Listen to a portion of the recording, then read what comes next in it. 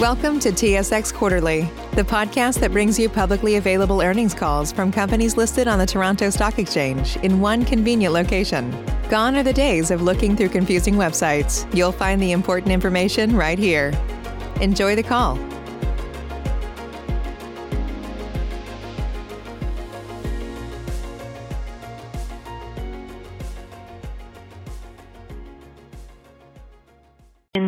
Good morning, ladies and gentlemen, and welcome to the CGI First Quarter Fiscal 2020 conference call.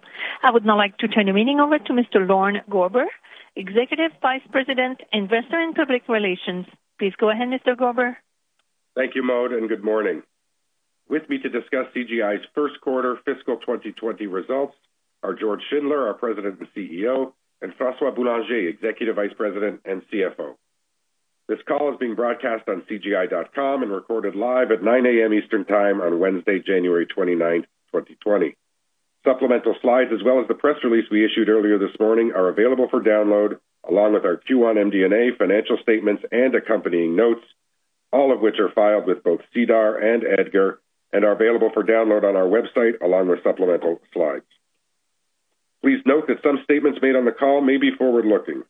Actual events or results may differ materially from those expressed or implied, and CGI disclaims any intent or obligation to update or revise any forward-looking statements, whether as a result of new information, future events, or otherwise, except as required by applicable laws. This complete safe harbor statement is available in both our MD&A and press release, as well as on CGI.com. We encourage our investors to read it in its entirety and to refer to the risks and uncertainty section of our MD&A for a description of the risks that could affect the company. We are reporting our financial results in accordance with International Financial Reporting Standards, or IFRS. As before, we'll also discuss non-GAAP performance measures, which should be viewed as supplemental. The MD&A contains definitions of each one used in our reporting. All of the dollar figures expressed on this call are Canadian, unless otherwise noted. We are also hosting our AGM this morning, so we hope you will join us live or via the broadcast at 11 a.m. I'll turn it over to François now to review our Q1 financials, and then George will comment on our operational highlights and strategic outlook. François? Thank you, Lorne, and good morning, everyone. I'm pleased to share our results for Q1 fiscal 2020. Revenue was $3.05 billion, an increase of $90.8 million, or 3.1%, compared with last year. On a constant currency basis, revenue grew 4.8%, of which approximately 1.2% was organic. Year-over-year, IP-related revenue grew by $38 million and was 21% of total revenue. Bookings were $2.7 billion for a book-to-bill of 90%, impacted by the general election in the UK and seasonality in U.S. federal. Bookings across continental Europe were up sequentially, driven by managed services demand, including IP. Also, our pipeline across North America continues to grow, notably due to managed services opportunities. On a trailing 12-month basis, booking remained above 100% of revenue, totaling $12.4 billion. The backlog at the end of December stood at $22.3 billion, or 1.8 times annual revenue, despite the negative currency impact of approximately $900 million year-over-year. Beginning in Q1, we adopted IFRS 16. This new accounting standard relates to the recognition of lease agreements onto the balance sheet. This change lowers our cost of sales and increases our net finance cost, resulting in a non-material impact to net earnings. I will comment on these variations, including the impact on the cash flow statement and our capital structure. Further details are included in the MD&A. Adjusted EBIT increased to $474.1 million, up $35 million, or 8% from last year. EBIT margin was up 70 basis points to 15.5%, driven by revenue growth across several geographies, efficiency gains in our global delivery centers, the initial benefits of optimizing our infrastructure operations, and a favorable $9.7 million impact from IFRS 16. Our effective tax rate for the quarter was 26.7%, compared to 25.9% last year. When excluding the impact of non-deductible restructuring expenses, our effective tax rate was 25.1%, within the expected range of 24.5 to 26.5%.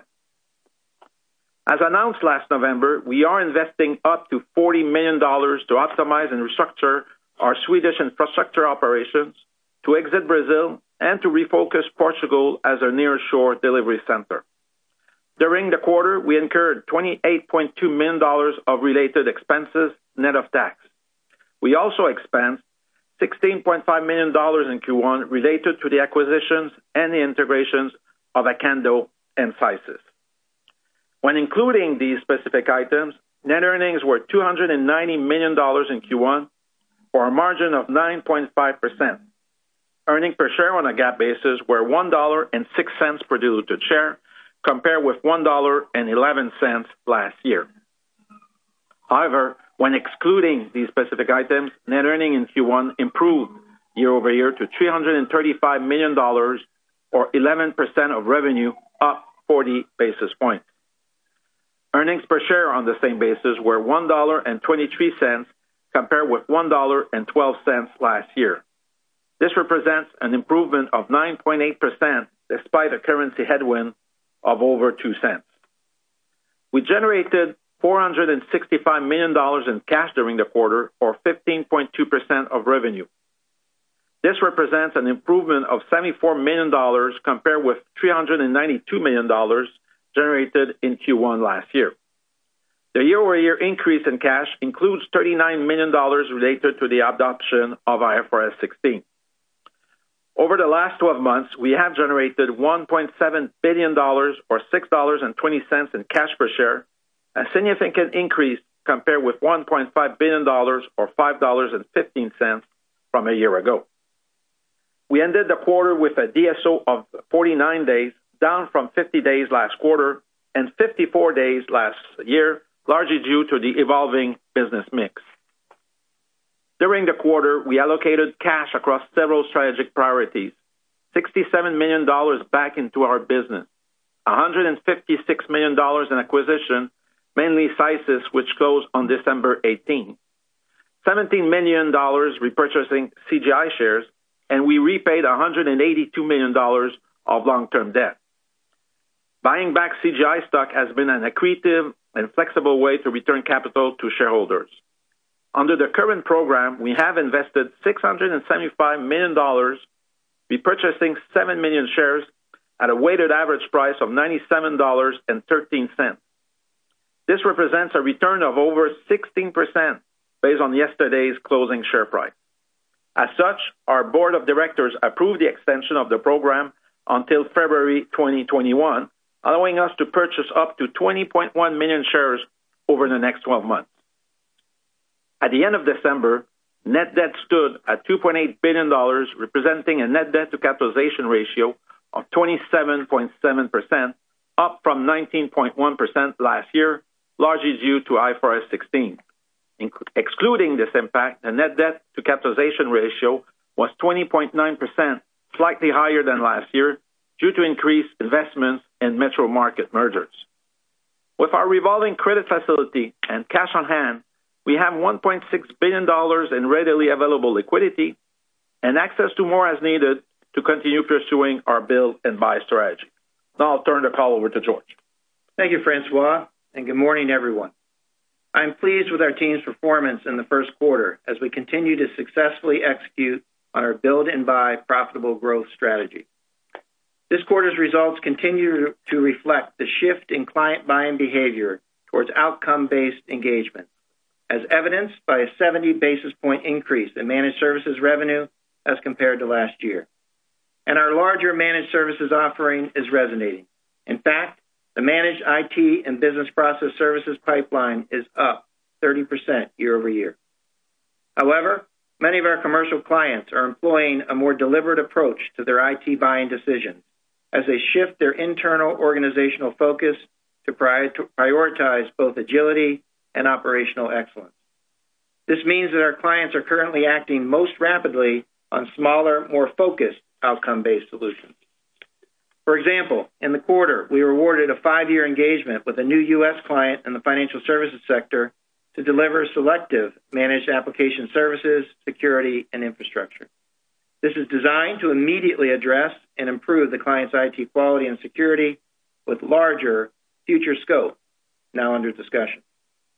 Technology remains core to our client's business, and we continue to be well positioned for these near-term spending trends with both new and existing clients.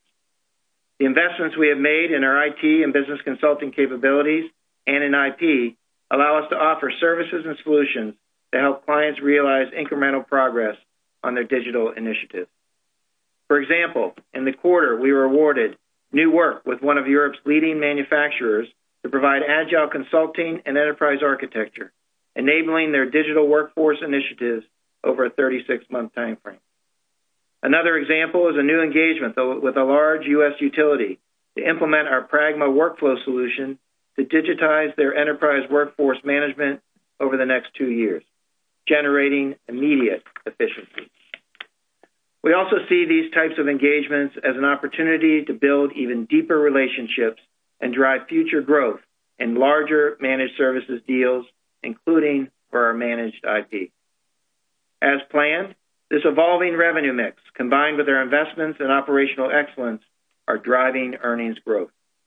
This is most pronounced in our global delivery centers of excellence, which are in high demand by our clients, are yielding increasing margins due to our investments in talent, tooling, and methodologies. Turning now to the year-over-year regional highlights of the first quarter. I'll start in North America. In the U.S. commercial and state government segment, bookings were 107% of revenue on the strength of new managed services contracts, which accounted for 50% of bookings in Q1. Bookings were particularly strong in the financial services and utility sectors, both over 130% book-to-bill. Organic revenue growth was 2%, driven by scope expansions across some of our largest commercial clients, and we continue to experience an improving state and local government market receptive to our IP offerings. EBIT margin remained stable at 15.1%. In our U.S. federal operations, revenue grew by 11.5% as previous quarters' managed service bookings and task order wins ramped to their full revenue run rate. EBIT margin was 13.3%, slightly lower year-over-year due to lower volumes in transaction-based BPS contracts. And bookings were 60% of revenue. With the federal fiscal year budget appropriations finalized at the end of December, we expect an active procurement cycle in advance of the U.S. election. In Canada, despite bookings in the quarter of 60% of revenue, Canada's backlog remains very strong at 4 times annual revenue. Our pipeline of opportunities continues to be robust, with a notable increase in the IP pipeline, which is up 40% over last quarter. Revenue declined, in part due to lower infrastructure volumes year-over-year, while EBIT margin was strong at 22.8%, as we are now realizing the positive impact of previously announced actions to optimize our infrastructure operations. Turning now to our European operations. In Scandinavia, revenue grew 25%, driven by the addition of Acando. This is net of the planned runoff of lower margin projects, which will total approximately 10% of acquired revenue and is at the high end of the range previously communicated. EBIT margin was 7.8%, which we expect to continue improving throughout the year as further benefits from the Acando integration and the restructuring of the infrastructure business in Sweden are each fully realized. And bookings were strong at 130% of revenue, reflecting the improved ability of the merged operations to address client demand. In Finland, Poland, and the Baltics, revenue was stable with the year-ago period, with continued strength in financial services, particularly in the insurance space. EBIT margin expanded 90 basis points to 14.9% as a result of an improving business mix. And bookings were 108% of revenue, with increased demand for IP, which was 144% book-to-bill. In Western and Southern Europe, revenue was essentially stable across the region, with organic growth in France and overall strength in government, but impacted by the strategic actions taken in Brazil and Portugal announced last quarter.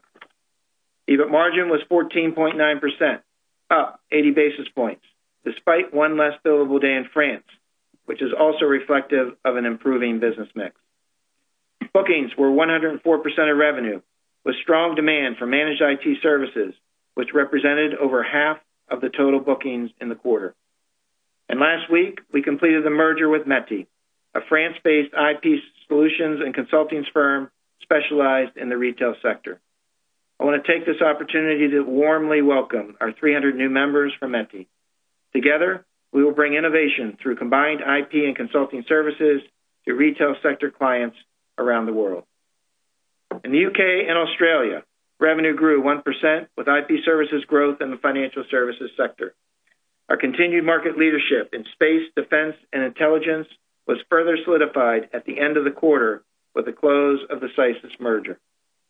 EBIT margin was 14.7%, and book-to-bill was 69% of revenue, impacted by a slowdown in both commercial and government award decisions, largely due to uncertainties created by the UK general election. With the Brexit decision now made, we expect a very active period of government procurement to address the backlog of mission priorities. Likewise, we expect to see more normalized purchasing activity in the commercial sectors going forward.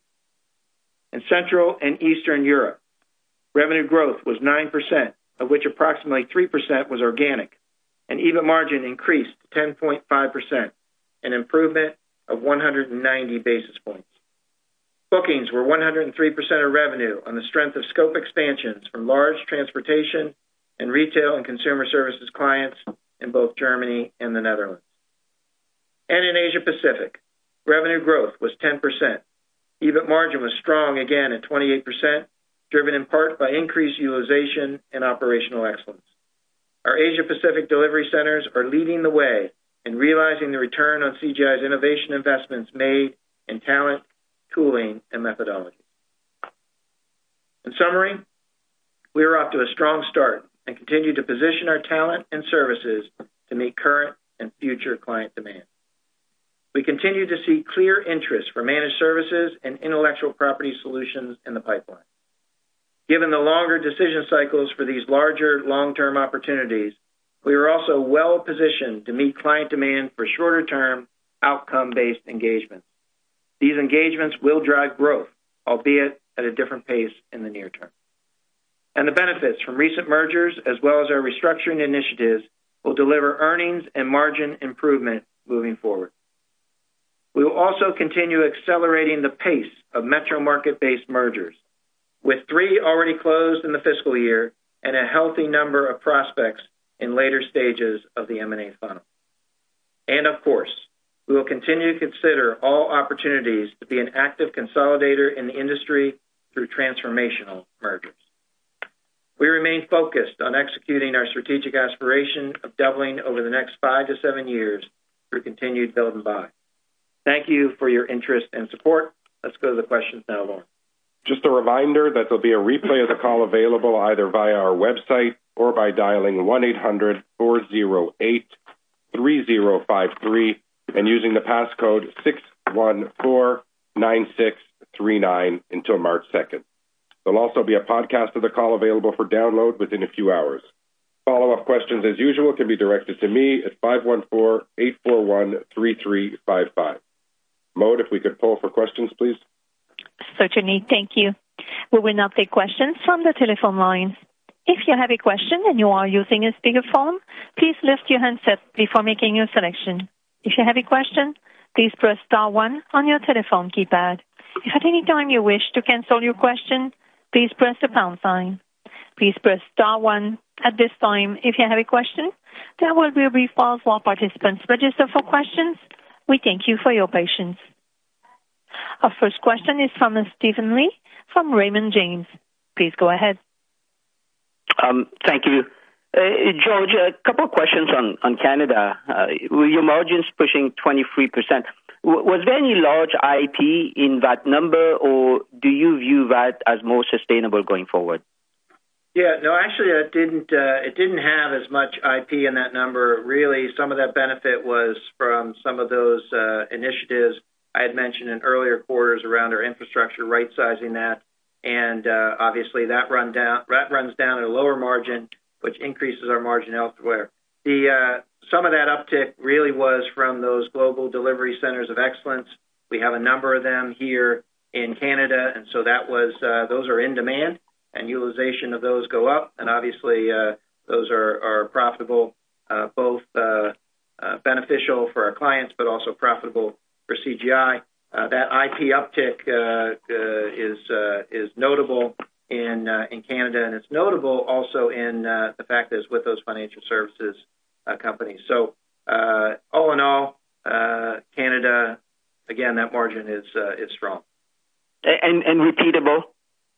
I believe it's, is that the absolute run rate? Probably not, but it's. I believe we will continue to have strong margins above that 20% mark. Okay, thanks. And George, the IP pipeline, I think you said was up 40%. Which areas are these? Well, in Canada specifically, it's in financial services, but IP is up across the company in a number of areas, including utilities, including in government, and also some of our newer IPs, both in utilities with Open Grid, which we announced, but also emerging in the space industry. So IP is up across the board, which we predicted and planned for given the market that we're moving into. Okay, thank you. And just one question, more question for me. The organic growth was slower this quarter. Would you expect it to snap back, or should we expect a couple of quarters of 1-2% growth? Thank you. I think that in the near term, inorganic growth will outpace organic growth. So that pace of inorganic growth is going stronger. But in the near term, there's going to be some softness in the organic growth, but we have some tailwinds on our side there. Thank you. Thanks, Steve. Thank you. The following question is from Thanos Moschopoulos from BMO Capital Markets. Please go ahead. Hi, good morning. George, if you could maybe summarize the changes you're seeing now in the pipeline and demand environment versus 3 months ago. It sounds like you're saying customers are being maybe a bit more thoughtful in terms of the size of contract awards. Just make sure I got that correct. And has there been any change in terms of the typical duration of contracts, or has that been consistent? No, it's a very good question. I tried to highlight that in the opening remarks. Yeah, the larger deals are still out there, but they're being broken into smaller deals first. And so it's almost a phased approach. And so we see more of a selective scope and more of 3 to 5 year deals versus the 7 to 10 year deals of full scope. Just to highlight that, though, and I highlighted one in my remarks, that example that we gave, that's a 5-year deal, but it's $65 million. So they're still of size, but they're not of the couple $100 million that those 7 to 10 year deals would yield at a fuller scope. Okay. And a lot of your commentary was focused on the managed services pipeline. If we think about the SINC pipeline, are you still seeing a fair bit of interest in terms of digital initiatives, or is that slowing down across a number of geographies in favor of managed services? Yeah, the digital initiatives are still out there. What's very interesting, though, is we see the digital initiatives, some of those are coming under the managed services opportunities.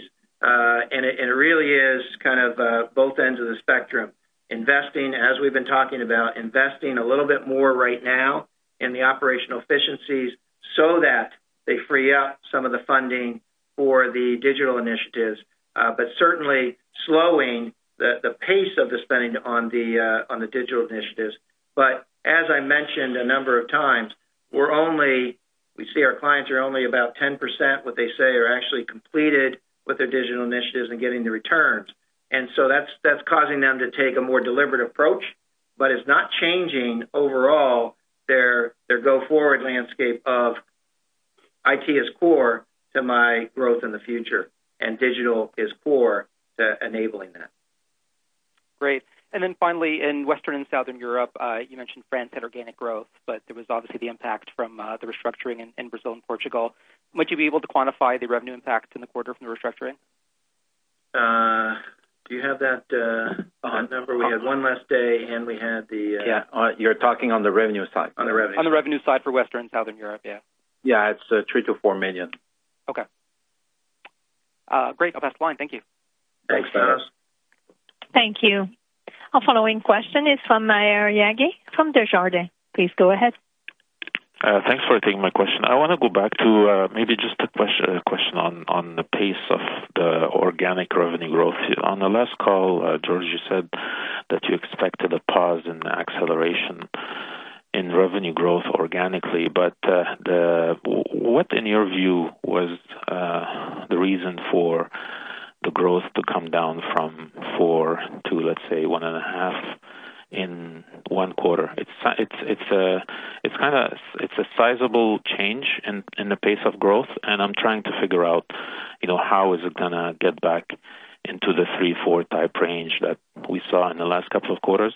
And also, second question I had is, when you look at the metric that I look at in terms of book-to-bill, which is the last 12 months book-to-bill, it's been declining since September 2018, and we're getting close to hitting the 1 point here. And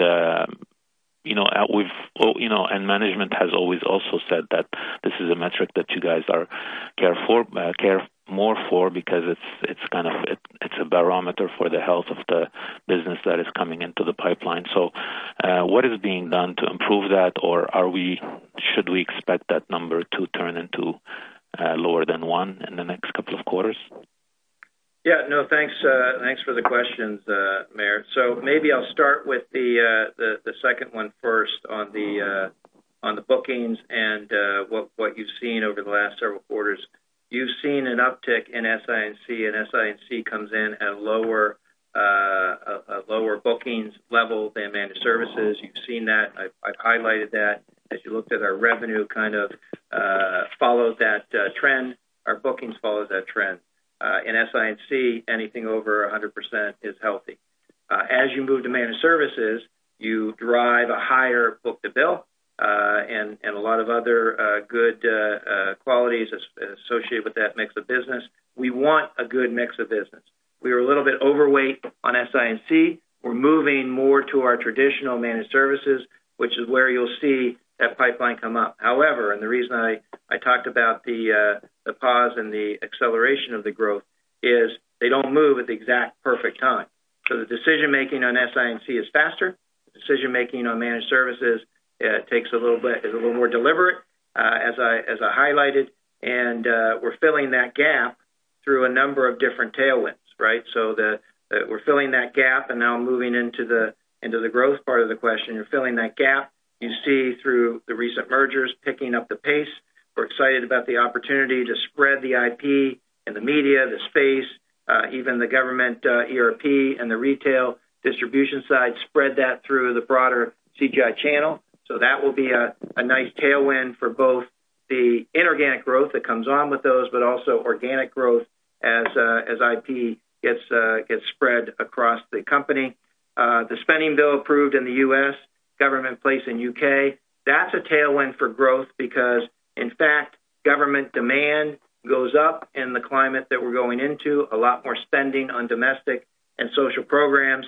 And just to remind you, and I'm sure you're aware of this, but 1/3 of our total revenue does come from that government. That kind of comes into a counter-cyclical.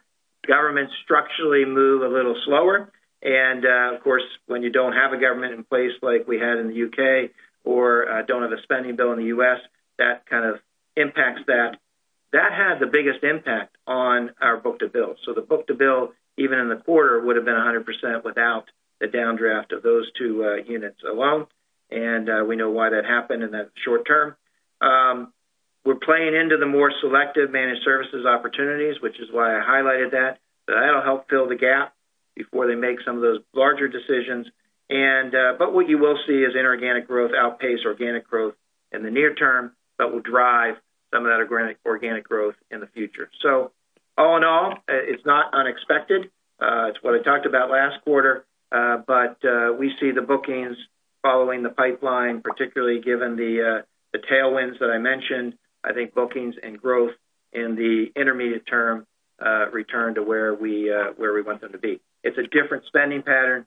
This is why I also tout our end-to-end services, and then also why we talk about the portfolio that we have across our 10 industries, because every industry doesn't buy at the same pace. So that really gives us the confidence moving forward.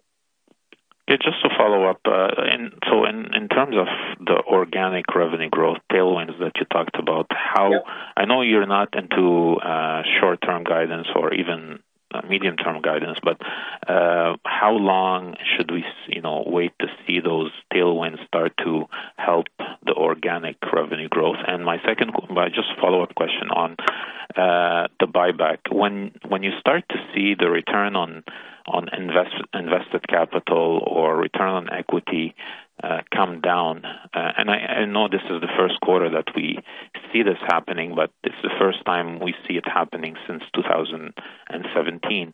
Does that change how you view your stock buyback strategy? So on your first question, you're correct. We don't give guidance. Maybe, Francois, you can talk a little bit about the impact IFRS 16 also has. Yeah, so for sure the IFRS 16 had a small impact on the return on equity and ROIC. So even if it went down, the majority is related to that. That said, we still think that our at least when you're comparing with some of our competitors, that it's still a very good value, the share price of CGI. And like I indicated, we did some share buyback, a lot of share buyback last year, close to 35% of our NCIB, and was with a return of close to 16% on the share price. So we still think that it's a good investment. Okay, thank you. Thank you. Thank you. Our following question is from Richard C. from National Bank Financial. Please go ahead. Hi, Richard. Yes. Hi, how are you? Just wanted to sort of go further on these the change in the nature of some of these deals on the smaller side. Is that because your clients don't necessarily understand the technology and it's viewed as a way of mitigating a risk, or is there some other reason behind that? Yeah, I think some of it is given all of the change that our clients are already going through.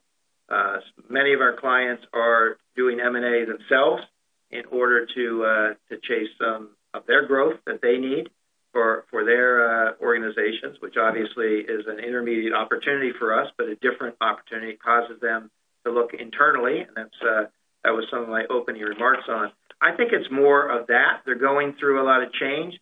One of the biggest insights that we receive from our voice of the client, which I have outlined here, is one of the barriers, the biggest barrier of not receiving the benefits from digitization efforts. It's not the technology, it's the people, it's the culture. And so as you take kind of a look at that, it causes them to be, as I mentioned, a little bit more deliberate, especially given all the change. So they actually get less overall savings to the client, but they enable themselves to kind of maybe digest the change in a different way. That's the discussions that we're having, and that's why I also highlighted the discussion doesn't end there, right? The discussion still says, I want to do the bigger, longer deal. I got to get my organization under control first.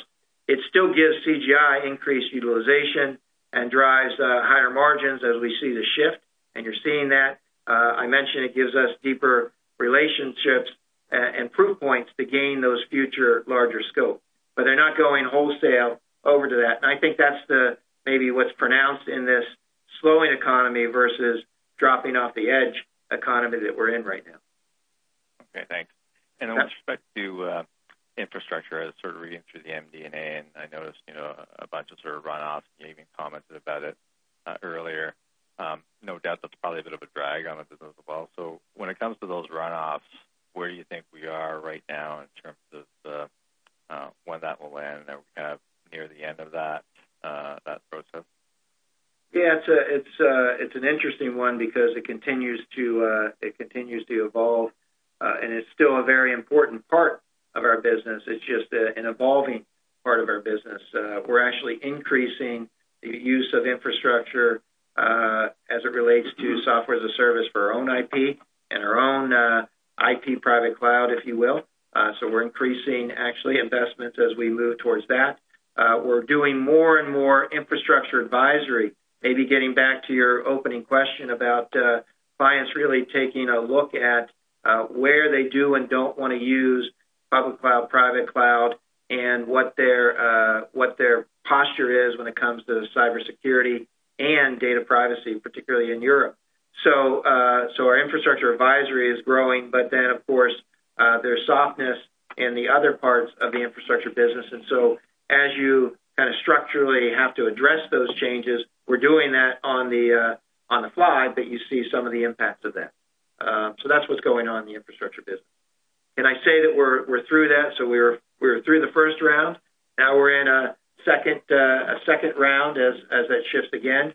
There'll probably be one more round.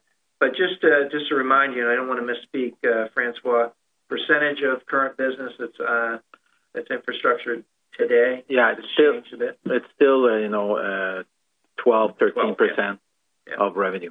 But again, that's still down from the 15 to 20% it was not that long ago. I don't think it'll go below 10%. No. It's still an important part of our business. Okay, and just one last one for me with respect to your comments on inorganic growth. Should we read that to mean it'll outpace because the pace of organic is slower, or are you going to expect to pick up the pace of acquisition? Probably a little both. We're picking up the pace of acquisitions for sure. So that number should go up to fill some of the gap. But as we discussed on all of the growth, there's just it'll take a little bit more time to get that organic growth back as this shift plays its way through. There will still be organic growth, I believe, but it won't be certainly accelerating even from here in the near term. Okay, great. Thank you. Thank you. Our following question is from Robert Young from Canaccord Genuity. Please go ahead. Hi. Maybe if I just pick up on the last line of questioning there. There's any change that you see in the metro market strategy? First, would a pickup on M&A imply targeting larger acquisitions? And then maybe a second piece to that would be around the valuation landscape. If the consulting side of the business is a little bit weaker, are you seeing pressure that is driving lower valuations? Yeah, no, it's a good question. Thanks, Robert. The metro market strategy is still what we believe we can pick the pace up on and bring some more of those into the business. Pipeline is up. As far as the pressure on the pricing, I haven't really seen that, and maybe part of that is because we're very disciplined in what we're looking for. You can see that 2 of the last 3 had intellectual property. You're going to see more of that moving forward. So when you're talking about IP, you don't necessarily see the pressure that I talk about on the systems integration and consulting side. But over time, we probably would see some of that. But we're going to be very disciplined even as we accelerate the pace. So you won't see any lack of discipline there as we do that. But given the growing pipeline and given the opportunities out there in general, we believe it's a good time to continue to consolidate. On the larger deals, it does not that increase in the inorganic growth does not require any of the transformational deals. We continue to look at those opportunities, however, on the larger deals. The overall pressure probably does over time create some price pressures and opportunities for us on those largest deals. Okay, great. And then maybe just talking a bit more about the pipeline. You said it was up 30%. Maybe you could talk about, is that a sudden jump here in the quarter, or is that something you've seen over time? And if you can break that into cohorts, potentially, you said that there are some longer deals, 7 to 10 years, smaller deals, 5 to 7, and then there's the shorter term. Is there any way to break that sort of growth in the pipeline up into those sort of cohorts to better describe the Yeah, term? so the pipeline increase I'm talking about is really year over year, and it's most pronounced in those managed IT deals. So that's really what I'm referencing there. The pipeline for the SI&C is relatively flat, but the IP and the managed services deals are up by the nature of those deals, given that they're longer deals, tend to be larger deals. Even those that aren't full scope are still $50 to $100 million deals. So that's what drives that pipeline growth, and of course the full deals are in the hundreds of millions. That pipeline is most pronounced actually in government and retail right now. And because it seems like there's a little bit of a change happening in the way your customers are looking at these deals, does that imply a bookings gap? As some of these longer deals obviously can have a longer sales cycle, and so maybe you could talk about what you expect the bookings over maybe the next year. Is there any way to talk about a potential gap? Yeah, I don't necessarily see a gap like I told you. And Francois actually pointed out, if you take UK and federal out, we're at that 100% even in the quarter, and so we still believe we can get the bookings, and demand should be picking up with some of those big uncertainties behind us in UK and US federal, which tends to be very lumpy anyway. So that's why I highlighted we're playing into the market, and we're going after some of that selective scope, even as we present the full offering, which come with those very largest deals. So that's kind of what I see happening. I'm not necessarily seeing any big gap there. Okay. Okay, great. Thanks. Yep. Thanks, Rob. Thank you. The following question is from Ramsey El-Assal from Barclays. Please go ahead. Hey guys, this is Ben Budish on for Ramsey. I wanted to circle back on the M&A expectation for the year, and understanding you don't give guidance. On the last quarter, you sort of talked about the longer term trajectory as being like 5 to 6% organic and 5 to 6% inorganic. So with that in mind, would it be reasonable to expect that for this year the revenue contribution from acquisitions might be above that range or the high end of the range, or is that perhaps asking too much? Well, yeah, when I talked about the 5 to 6% organic and inorganic, that's certainly the target to have that balanced growth, which is why we put out the aspiration to double in the 5 to 7 years. So that's really where that comes from. That's the target. I think we would reach that target faster on the inorganic than the organic, given everything else we just discussed here. But that remains the target of where we're heading towards. Okay. And then in the U.S., just given you've been through a number of, presidential elections, can you just give us an idea of the timing of like when you would expect revenues to kind of tick back up as, once the spending decisions are made and contracts are kind of signed or renegotiated?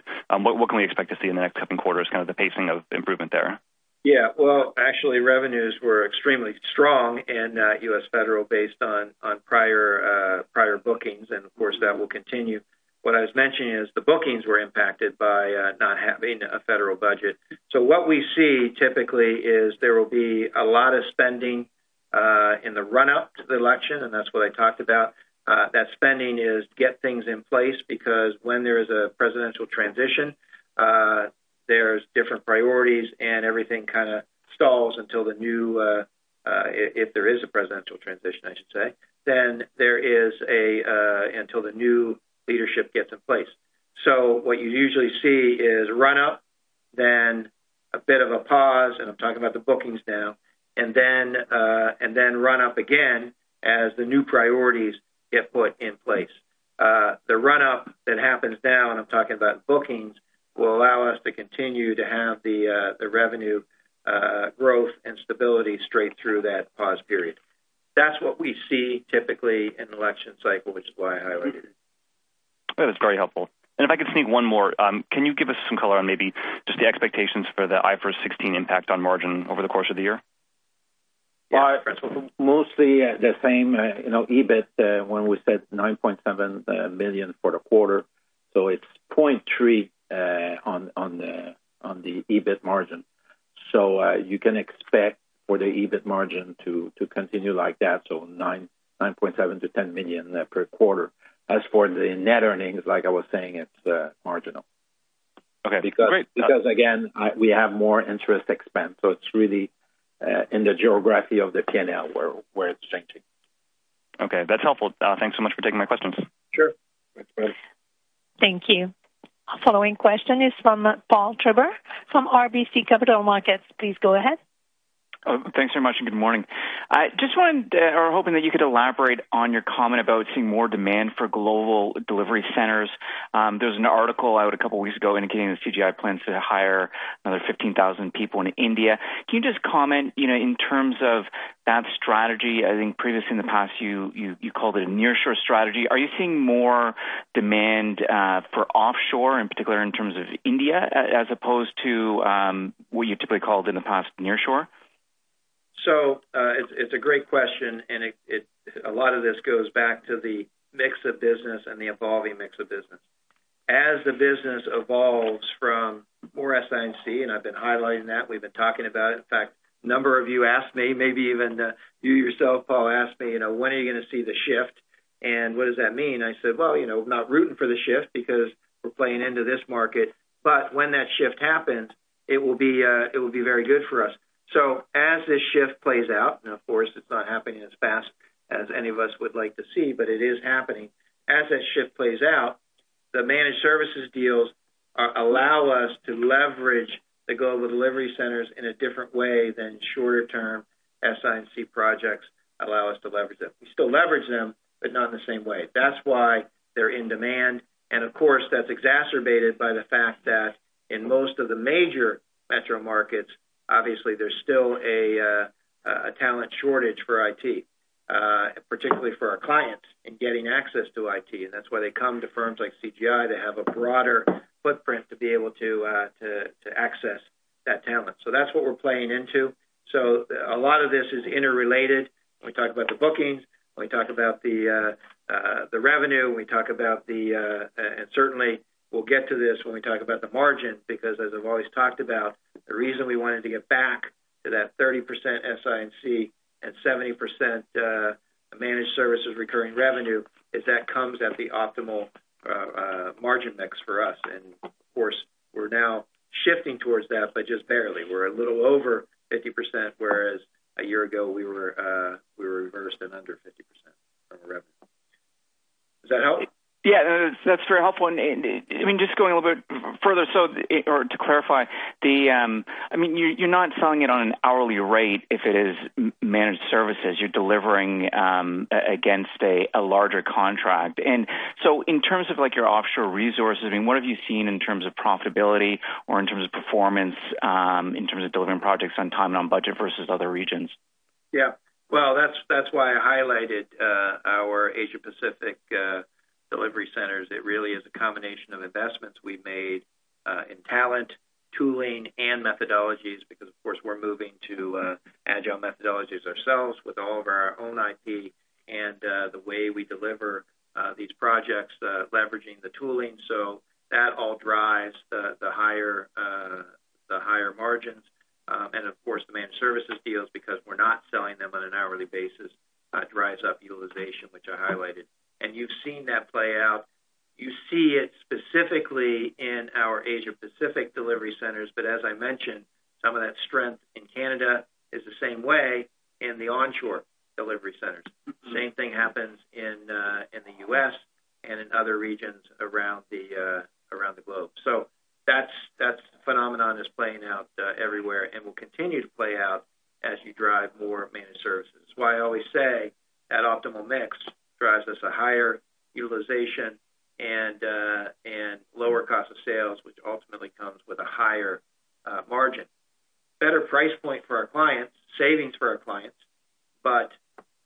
margin growth for us, which is why that specific offering is resonating with our clients in the current environment. Okay, and then one last one for me. You mentioned earlier on the space market as a opportunity. Now that the CSX acquisition is closed, perhaps you can comment more directly on, what you see, like what were your capabilities in the space market prior to that acquisition, and what do you see as the long-term growth opportunity and profitability of that segment? Yeah, so there's actually not as much I can say about the current space work other than to say it is of size. So with CSX now we have approximately 1,000 people in the European space environment. We're not as big in North America, but most of that right now is for government, and therefore it comes with its own confidentiality, and because it's that kind of work. Having said that, we think the opportunity is as a lot of those technologies move over into more of the commercial world, which they are, particularly from a data perspective, our expertise, not directly but certainly indirectly, can be leveraged to expand. And of course, that the U.S. from a government perspective is also investing in this, and of course we're already leveraging that from government. But we do see that will bleed over into commercial in a bigger way. We're not just talking about the Elon Musk. We're talking in a more ubiquitous way. Okay, thank you. Thank you. Our following question is from Owen Long from Veritas Investment Research. Please go ahead. Thanks, and good morning. George, you gave some color earlier about how SI&C, the growth of that, drives a little lower book-to-bills in the past few quarters. With managed service contracts also getting shorter, is that also a factor in lower book-to-bill? Yeah, that plays into why it's not accelerating as fast as we see the pipeline. So you'll see that transition over from pipeline to the bookings maybe a little bit slower because of that, but you will see a transition over, and then we'll see some of those larger deals over time as we get the proof points, as our clients get through the change that they're going through, and we should see those accelerate in the future. So, but again, in the specific quarter, the biggest downdraft really were the UK and US federal. Right. So it's low. It's just lower orders from there, specifically, as opposed to long term. Okay. Yep. And I guess just one on for Francois, or maybe just in general on IFRS 16, with it impacting EBIT, and I guess EBIT margins. When you're evaluating your business segments and their performance, how is that factored into how you evaluate their performance? Well, for sure, we are taking that into account in the growth of the between the business units. So we're restating, or at least relooking it versus their budget, like if they would have IFRS 16. And again, also they need to understand the impact when they're negotiating a new lease in the future. Okay, yeah, that makes sense. And then just maybe one more for Francois. I saw in the segment disclosure in the MD&A, there's now an elimination line in the revenue, in the geographic revenue by segment note. Is that just mainly from the offshoring, like elimination? Yeah, offshoring and some of the activities at corporate, some corporate support is done by the business unit, like you're saying, like in India. So that's what we're eliminating. Okay, I see. So if they're servicing each other, then that gets eliminated. Okay, great. Okay, thanks. I'll pass the line. Thanks, Howard. And Maud, I guess we'll have time for one more question. Thank you. Our last question is from Deepak Kaushal from Stifel GMP. Please go ahead. Oh, hey guys. Good morning. Thanks for squeezing me in. I know it's AGM day, so I'll try and be quick. Thank you. It's a quick follow-up to Rob's question earlier on the gap. When we're thinking about these larger managed service deals, are you expecting a steady state of closing these starting now, or do they start kind of 6, 12, 24 months out from where we are today? Yeah, I think it's continuous. It's a phased approach. We've been having these discussions already for 12 months plus, and so we're seeing those resonate more as the economy plays out the way we expect it to. So it's not like we're starting now. We've already been doing that. Actually, that's why I highlighted this quarter that given the change you're going through, they're being even more deliberate. But we would expect to see those happening really continue moving forward. Okay, and when you talked about kind of the half scope 3 to 5 year pieces starting, but waiting on the 6 to 10 year portion of that, I mean, what kind of gives you confidence that they'll follow on with the 6 to 10 year piece of that? Are they giving you visibility into the full scope of the 10-year project, but only contracting half of it? Are things changing so fast that they're still not sure what's going to happen in the outbound? How does that change your probability of follow-on? Yeah, so it's a little of all the above, but we do get the visibility. We are discussing, in many cases, we'll do actually a proof of concept on the full scope, and they'll be explicit of we're going to start with this smaller scope. So we've already done some of the legwork on that, and we're gaining the proof points. And of course, that's part of my confidence is if you look at our delivery track record over the years, you look at the client satisfaction scores and the loyalty scores. Once we are in delivering for the client, that gives us the confidence that the bigger scope will be there. And quite frankly, this started with some of the SI&C work, which I have been talking about. You build a relationship through the systems integration consulting, get the opportunity to have the bigger discussion. You move some of that to managed services, and over time you move the larger scope. Okay, excellent. Well, thanks again for taking my questions, guys. Okay. Thank you. Have a good AGM. Thank you. Thanks, Deepak, and thank you, everyone, for joining us. Hopefully we'll see you at the AGM, and we'll see you back here for next quarter, April 29th. Thank you. Thank you.